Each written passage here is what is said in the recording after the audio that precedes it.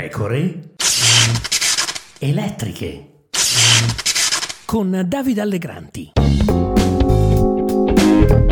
Non vedo perché dopo 50 anni non si possa ritornare a prendere in mano uno dei progetti più ambiziosi, innovativi e green che ci renderebbe primi e unici al mondo, perché un ponte a una campata unica di 3,3 km che unisca non Sicilia e Calabria, che unisca Palermo a Berlino, penso che potrebbe essere un volano a proposito di ricerca, di innovazione, di attrazione di capitali e di sostenibilità ambientale. Se si può fare si deve fare.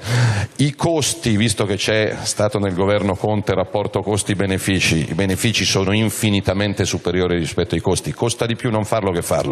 L'insularità costa alla Sicilia 6 miliardi di euro all'anno in lentezza, quindi io penso che in un anno e mezzo il ponte si ripaga, un investimento sicuramente inferiore ai 10 miliardi con tutte le opere annesse e connesse. Io il 5 sarò a Bruxelles per la riunione dei ministri dei trasporti e quindi chiederò che venga cofinanziato in maniera importante dalla Comunità Europea e quindi il 6 dicembre lo sapremo. Benvenuti, qui Davide Allegranti, nuova puntata delle pecore elettriche.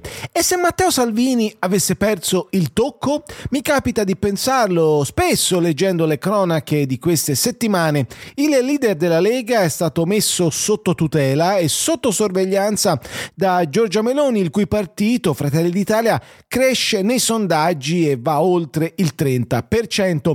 I leghisti invece, sondaggio SVG alla mano, sono scesi al 7,6%, sorpassati anche dal terzo polo.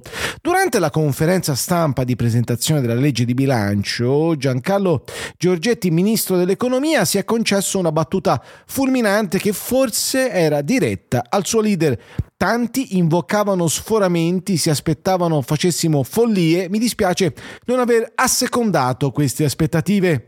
Come al solito il punto è che non ci sono quattrini da buttare, quindi le follie non sono concesse. Ne sono già state fatte abbastanza. Salvini dunque si è limitato a parlare del ponte sullo stretto, un'opera che è già costata 300 milioni di euro, ma il Consiglio dei Ministri ha deciso comunque di riattivare la Stretto di Messina SPA, società che nel 2013 Palazzo Chigi aveva deciso di mandare in liquidazione entro un anno e che da allora, cito un articolo di Repubblica a Palermo, è rimasta a galleggiare accumulando altri 24,8 milioni di debiti e chiedendo un risarcimento da 325 milioni di euro proprio al Ministero delle Infrastrutture.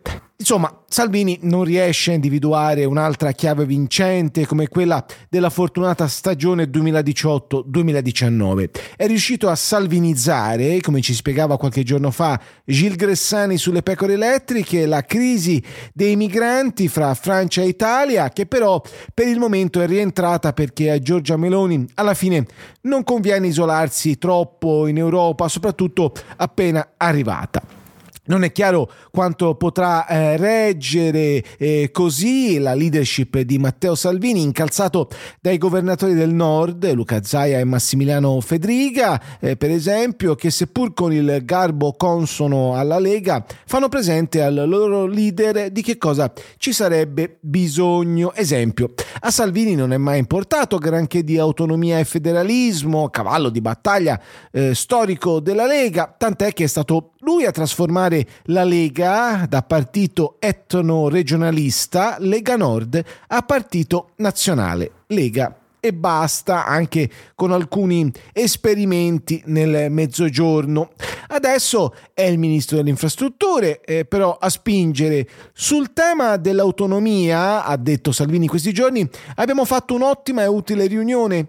In un mese Calderoli ha fatto più dei due governi precedenti e conto che entro la fine dell'anno ci saranno i primi segnali concreti. E a proposito delle polemiche di alcuni governatori del Mezzogiorno, per esempio Vincenzo De Luca, che ha definito il testo del ministro Roberto Calderoli sgangherato, non si tratta, ha detto Salvini, di portare via niente a nessuno, ma di dare una possibilità a chi si sente pronto ad affrontare nuove sfide. Qualcuno potrà chiedere 2 competenze, qualcuno 15 o 20. Questa sarà comunque la legislatura definitiva. Parole impegnative, insomma, che sembrano rivolte soprattutto ai propri scalpitanti dirigenti che hanno bisogno di essere rassicurati dopo la cenciata del 25 settembre.